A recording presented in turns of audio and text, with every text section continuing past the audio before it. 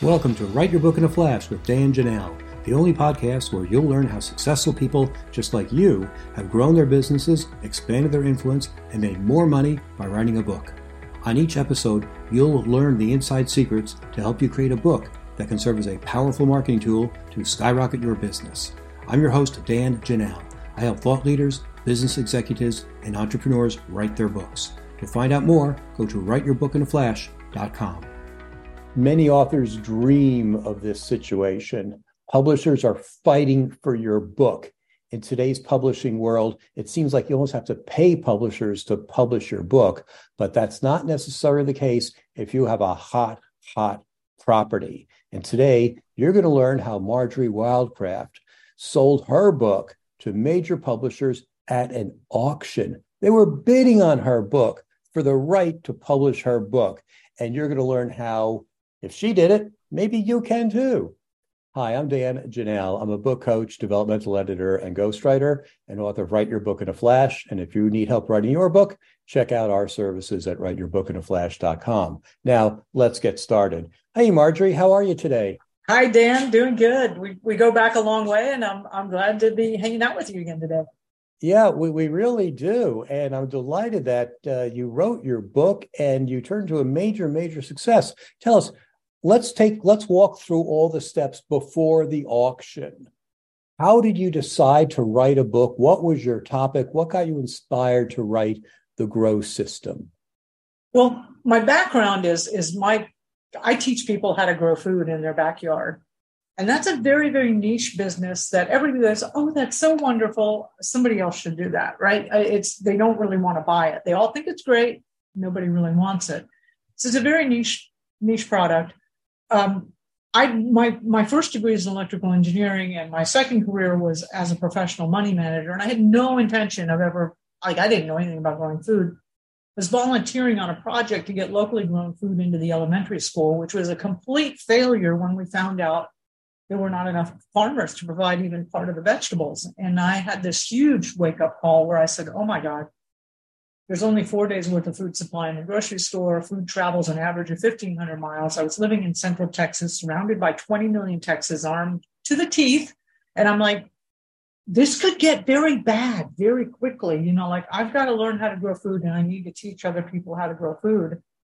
And friends and family said I was nuts. Like, this is America, we're never going to have empty shelves on the grocery store or supply chain problems. And I'm like, sorry, I know what I know, and I'm going to work on this problem. And I, sold my other businesses, and that's what I dedicated my life to. And I'm going to tell you, it has not been super easy because, again, it's a super niche business. The first video I came out with was I'd had a class I was teaching people on how to grow food in their backyard, and it was 2008 timeframe, right? 2009 timeframe. People were completely freaked out, and my classes were getting way booked. And people said, you've got to make this into a video, which I did. And then that thing just went crazy. We're talking 2009, 2010, and timing is everything. I did not know much about marketing at the time. And even though there was like 500,000 copies that got illegally downloaded and spread around, which right now I'd be thrilled with, right? But at that time, I didn't put my name on it or anything. It was kind of like almost this anonymous video.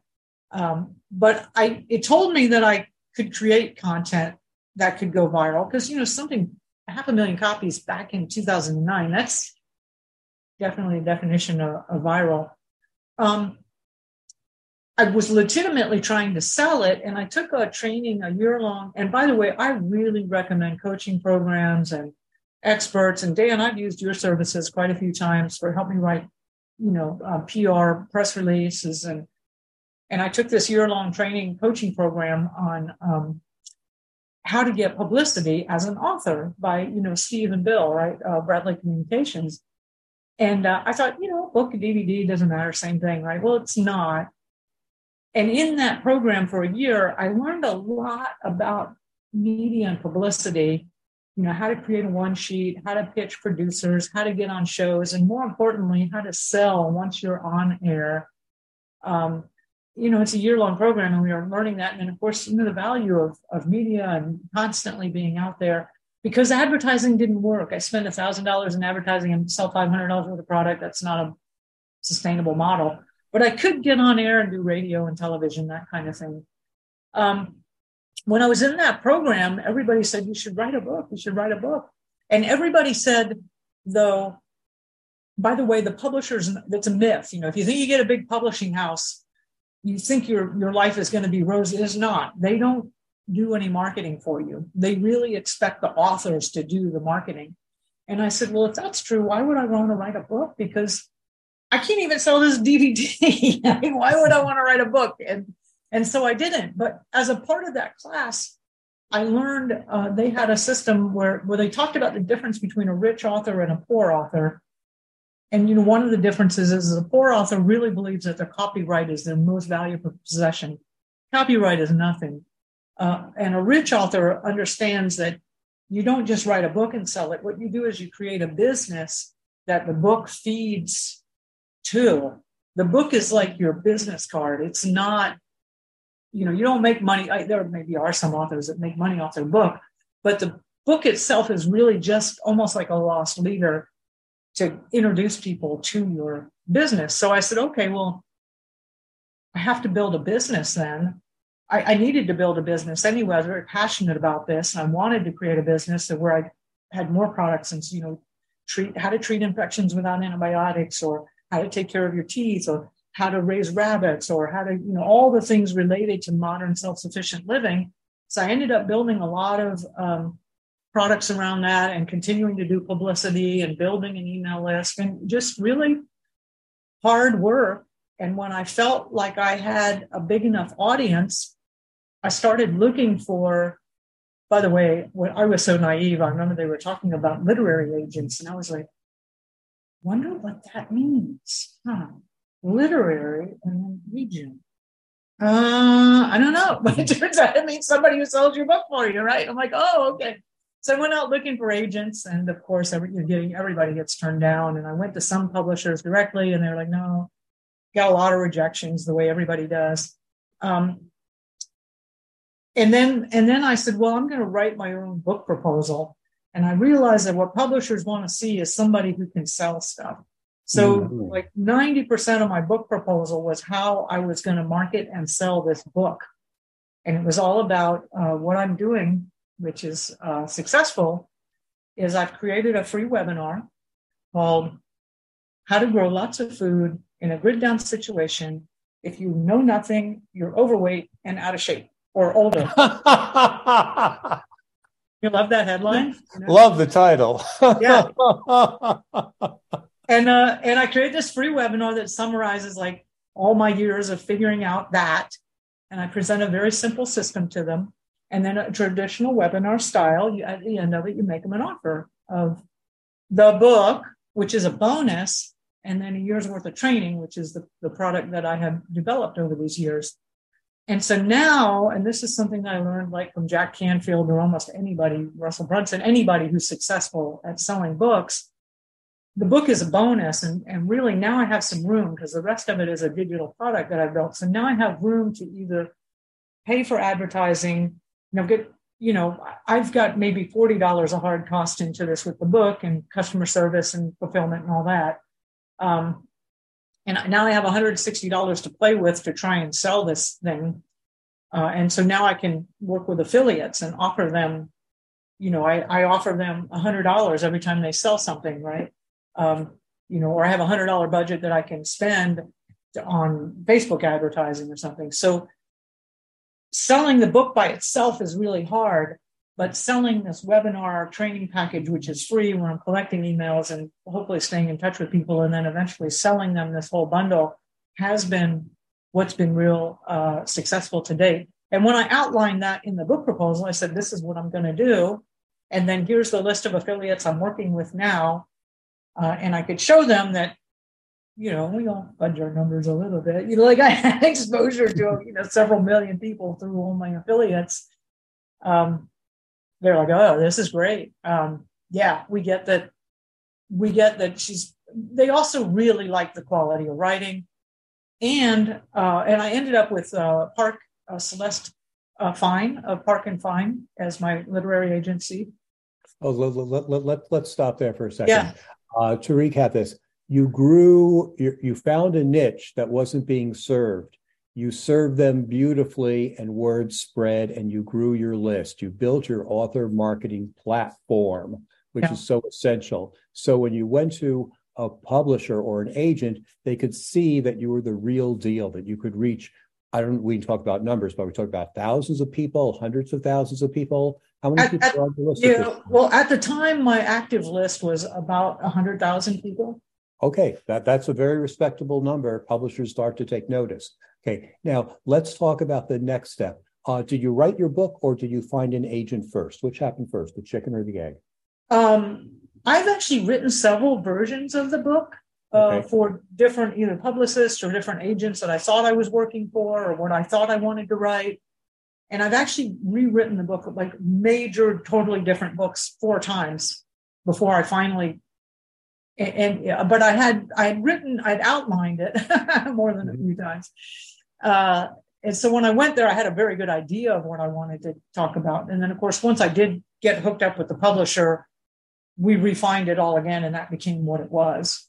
Okay, so let's talk about the steps you took to find an agent. You said you were rejected by many agents, as happens to all of us, and publishers as well. Happens to all of us. There's no shame there. It's part of the business. It's just not a good fit. That's their loss. I mean, that's right. How many major books that have sold millions and millions of dollars and been turned into movies were rejected hundreds of times beforehand? Lots of them. So how did you find an agent? I think it was more of just keep asking people, who do you know? Who is an agent? This is what I've got. Who would you recommend? And I was kind of surprised they paid attention to me. But they did, and they took a look at what I had. And so, like I said, Park and Fine said, yeah, we'll take this project on. So it was more just continually asking. And again, yes, I had tons and tons of rejections, I'm the classic, I could wallpaper a room with all the things. So what value add did the agents provide to your manuscript and your proposal before you went out or before they went out and started searching for publishers? They did not add a lot, actually. I wrote almost the entire book proposal. And what I did was also gathering I said, can you give me examples of book proposals? And then, of course, through programs I've been on, they have book proposal. And I was reading everybody's book proposal. And I said, I took pieces from this and that and the other. And I said, well, if I were a publisher, what would I be looking for in an author? And I wrote it specifically to a publisher. And actually the book itself I think to the publisher is almost irrelevant. They really want to look at selling things. They want to sell stuff, So I really heavily loaded the proposal on the front end with how I was going to market the book, the experience I had developing products, testing products, and why this book would be a success. Fantastic. Okay, so your agent goes off and says, okay, we're going to find a publisher for you, and you're back in your house in Puerto Rico, just waiting for the phone to ring. Walk us through that. It wasn't quite like that. To date on what was going on? Did they call you one day and say, hey, we have all this happening? Tell us about that. No, it wasn't like that. So I gave them the book proposal. And they just sat on it and they said, oh, we're going to workshop it or something. They had some term where their team was going to look at it and take it apart and do all kinds of stuff. And, Park and Fine is a pretty they are like, look them up. I was actually kind of terrified I'd ever have to go visit them in person because their team meeting, like their clothing probably would cost more than my advance would ever earn. They're just Manhattan, Times Square, like that whole thing. So they're going to workshop it, and I had written the whole thing, and they were going to edit it, do whatever they do. They were going to do their thing, and it started getting to be. This was in 2019, and I do a lot with business intuitives, and I'm also, if you're going to sell growing food, there's 3 markets: the spiritual market, which never sells; the health and fitness market, which you think should but never sells, survival and preparedness, which sells like crazy. So I've been involved with it. And if you're involved in the survival and preparedness market, you're going to listen to every conspiracy theory on the planet, and you're going to be involved with all kinds of alternative media and all kinds of alternative news. And I had a heads up that something major was going to happen in 2020. I also use business intuitives like card readers or, business intuitives. And I had a sense that something very big was going to happen early in 2020. And sure enough, and so I'm talking to them, I'm like, hey, you guys, let's, get your workshopping done. Like this proposal, there's something, we need to get this going. And they were like, yeah, we're going to workshop it. And then January happens, and February, COVID's starting to break out in China. And in March, it's starting to hit the United States. The market's crashing. And I said, look, you guys, they're from New York, so you can cuss at people from New York. I'm pretty sure it's acceptable. I'm like, get your asses in fucking gear. Like, if you don't do something with this book proposal and get me stuff, then I'm going to find another agent. And they got it, and they did it. And to their credit, I said, this is the book. This is the time. Like, this is it. This is the moment. Timing is everything. And to their credit, they just went ahead and used the proposal I gave them. And they went out and shopped it out, and they lined up 18 publishers that bid on the book. Wow, 18 publishers. That's phenomenal. So how did you feel when you heard that there were 18 publishers interested in your book? Well, honestly, I've never had a book published before, so I didn't realize what a big deal that was. And I thought that's what always happened, But I knew the timing was right. You got to remember, we're talking about March. People are going into lockdown. People are going crazy. We don't know how bad this is. I mean, people are in fear and panic and mayhem. And this is a book about self-sufficiency and growing food. And it's a very warm and loving and very, a lot of great directions, but it's also a very comforting book, which I knew would be, was appropriate, and they knew it would be appropriate. And so, I was thinking maybe 18 is a lot. I don't know how many I think that is actually extraordinary. I think it might be a record for them too, honestly. Mm-hmm. So I didn't even know there were 18 publishers around anymore. I know, right? It was something. Yeah. So were there competing bids? I assume there was competing dollars as well. We don't have to talk about dollars. That's very personal. But did they try to sweeten the deal with some other things beside money to make you say, why would you pick one publisher instead of another publisher? Well, I was kind of naive going into it. And I did some friends of mine who are authors said, by all means, get an attorney. And I really recommend that. Get a literary attorney. It's going to cost you a couple $100, but as you're going through this, especially when you get to a contract. But the way Park and Find set it up is they had the first round of interviews, and normally you would have gone there in person, and they would have like hour-long interviews. And it's like a grueling week of hell where you're just speed dating. But because of the whole COVID experience, we were all doing it via Zoom meetings, and it took a couple of days, and we were doing a half hour each. And it was really chaotic. I mean, I was trying to take notes on who I was talking to, and I was trying to feel into who would be a good match, or who would be a good partner, or anything like that. And Celeste and Mine, no, that's bullshit. You're taking the highest advance. It's all about the money. It's all about the money. And I'm like, okay, I get it. So what they did is they did the first round, and they got offers. And then what they did was they picked I don't know how many, the top 5 highest offers. And they said, okay, you can go in a second round and rebid again. And that's what they did. And they just said, no, we're taking the highest offer. I'm like, okay, whatever. Mm-hmm. Okay. Well, congratulations. You got the highest offer. So forget the whole vibe and thing like that, it's like, and it was so confusing. I didn't even know who when we got to the winner, it was Avery, which is, of course, there were quite a few, what do they call them? Sub-brands of Penguin Random House. Sub-brands, right. Yeah. And that's a Penguin, right? Yeah. And of course, there were several Penguin House, and they all got together, and I guess they decided which one was actually going to go after it. And they did some internal debate or whatever. But yeah, of course, Penguin Random House. I mean, aren't they like They're part of Bartelsman's. They're the world's largest English language publisher. So, and they have the deepest pockets. So if they want something, they'll get it. Great. Basically. So, yeah. Good. So this was February or March of 2000 or 2020 when COVID just hit. And here we are, we're recording this on March 2023, 3 years later. How long did it take them to get the book out and into distribution? Well, that was a requirement that I had with them. I said, look, guys, I know you are publishers and you are like dinosaurs. And I really did talk to them that way. I said, one requirement, if you want to bid on this book, is you need to be able to get this published within a year. I'm going to get this book knocked out and I will deliver the entire manuscript to you by October 31st with illustrations and everything. But I need this book published. If you can't do that, and that actually knocked a couple of them out. They said, there's no way we could publish something in a year. It takes us 2 years at a minimum. And I said, okay. Well, we negotiated with some of them. And I said, yeah, let's do line drawings. Photographs are way more expensive and time consuming, so the whole book is line drawings.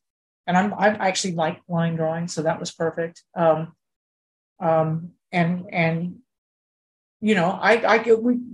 all in lockdown. So I had, basically 6 months to write a book. What else am I going to do? Right? I was kind of like joking with the universe. Like, hey, universe, you don't have to shut down the whole planet to make me focus on this, But it was good that the universe did close down the whole world for you for 6 months. Yeah, right. And so you got the book out in 6 months. So it's a year. So it's a year after you got the initial bids. You're starting to sell. How much? What did they do to help sell the book, and what did you do to help sell the book?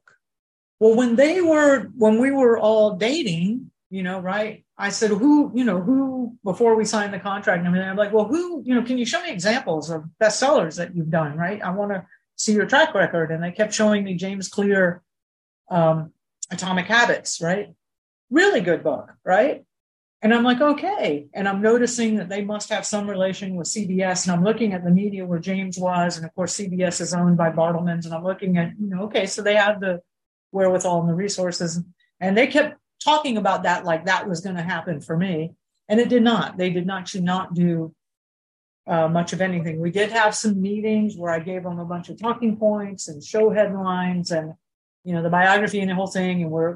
But I never really got any substantial leads from them at all, which really surprised me because, the literary agent was like, look, if they're giving you a big advance, they're going to, actually, I was so naive in the very beginning. I was like, don't give me advance, spend that money on helping me with promotions. I said, stop that attitude right now. You take every dime they give you because you're going to spend it way more wisely than they will.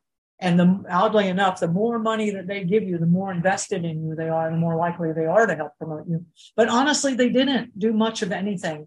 I suspect, and to date, I've only sold about 12,000 copies, which I don't think is a lot. Like I really had wanted to sell like 30,000 copies by this time. And I'm continually ramping things up and revising it. And we're now in another situation where the timing is really right to sell food production books.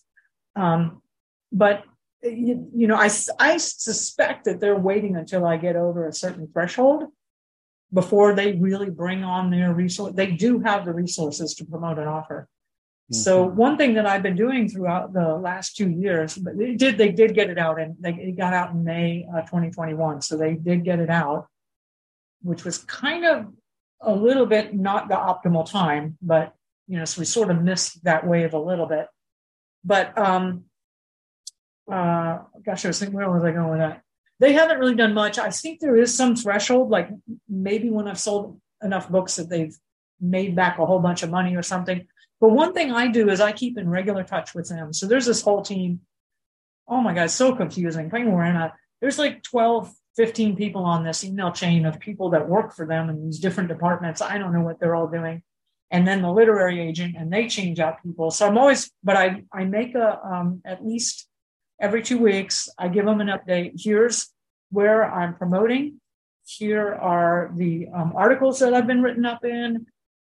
Here are some of the latest, here's the book stats. Here's how many I've sold. Here's how many sold last week. we've broken 300 5-star reviews on Amazon, whenever I reach a milestone or something, but I keep in touch with them and I let them know all the time that even though this thing hasn't broken out big time, I am constantly working and hustling on this thing. So, they mostly all I get back from them are emails of like, we're on vacation right now, but when we come back, we'll respond to you. Like, oh God, you guys have more more vacation days than anybody I know of, but whatever. what a story! That's amazing. I think one of the great things about your book is that it is evergreen, no pun intended. Yeah, this book can sell for the next 5, 10, 20 years. I mean, growing is growing. Nothing is going to change. You can sell this book. You can be on home and garden television shows and food channel television shows and, Guy Fieri and all that sort of stuff. And, the number of food outlets are endless. So there are a lot of opportunities for that actually brings up a point. When I was first talking to the literary agent, Park and Fine, and I'm like, why would you guys, they were explaining to me the thing, like, I think it's like the numbers in the publishing, and that it may be different now. They were like, if they believe you can sell, I think it was 30,000 books, then they'll give you $100,000 advance. That's kind of this is a business, right? And so they look at your social media, they look at your thing, they look at all your connections, and then that's how they decide. And I'm like, and I said, what do you guys? And they said, well, we won't touch a book unless it looks like it's going to make $100,000.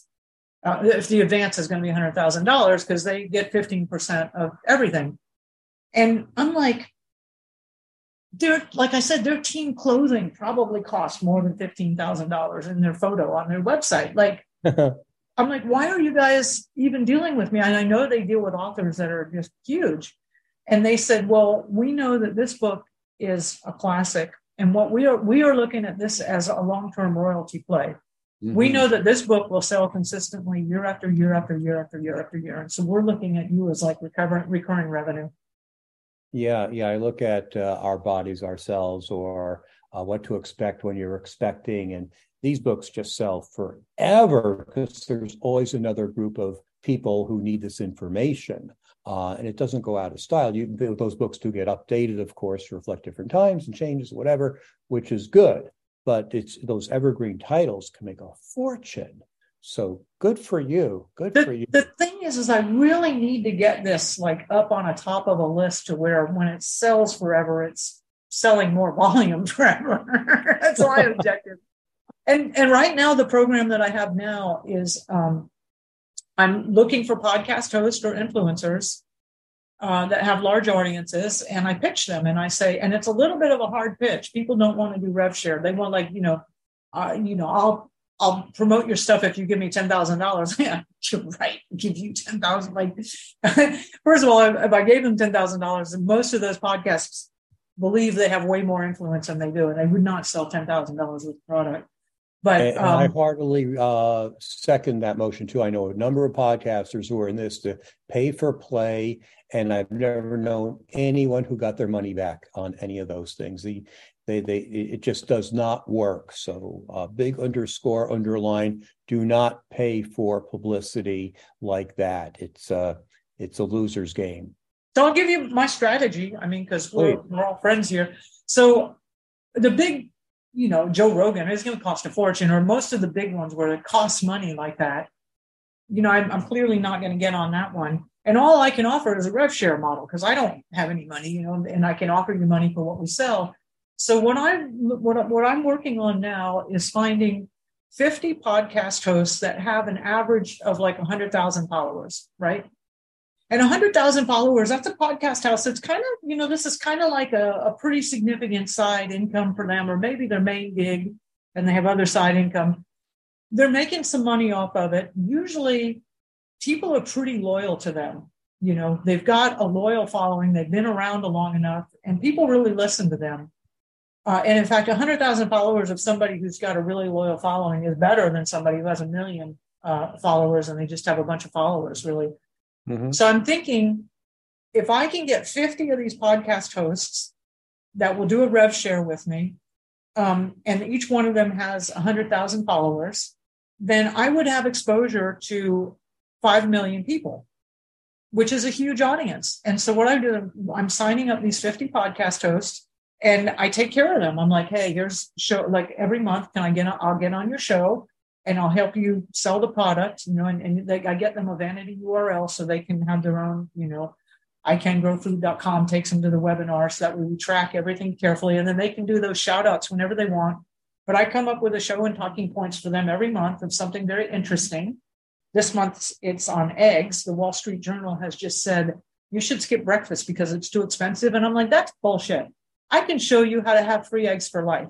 And let's do a show about that, right? So let's do a show on that, right? And so I'm taking care of my podcast hosts. And hopefully this is the plan, is to get on there every month with them to help them sell stuff.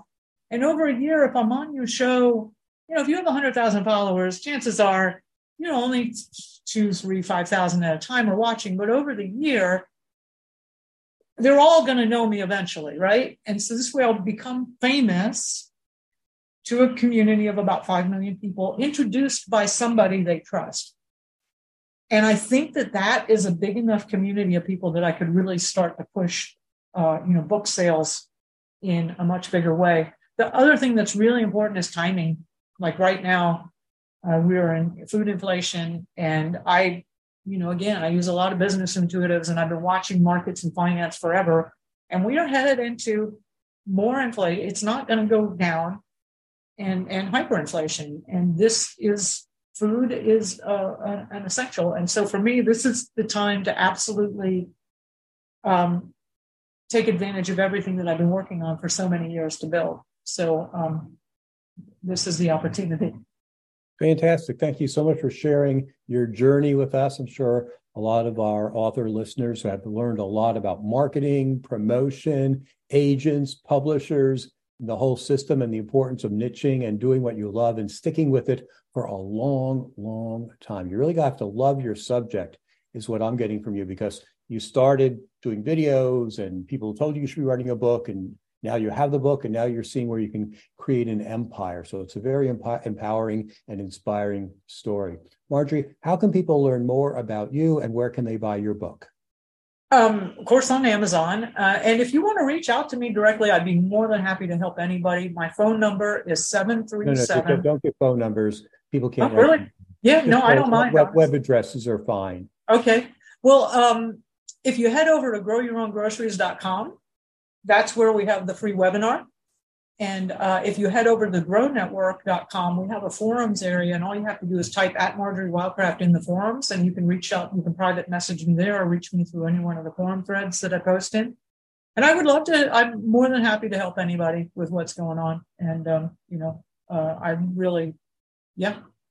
Fantastic. It's very generous of you, and we'll have that information in the show notes below the video on our YouTube channel. Marjory, thank you very much for being with us today. And everyone listening, thank you very much for tuning in.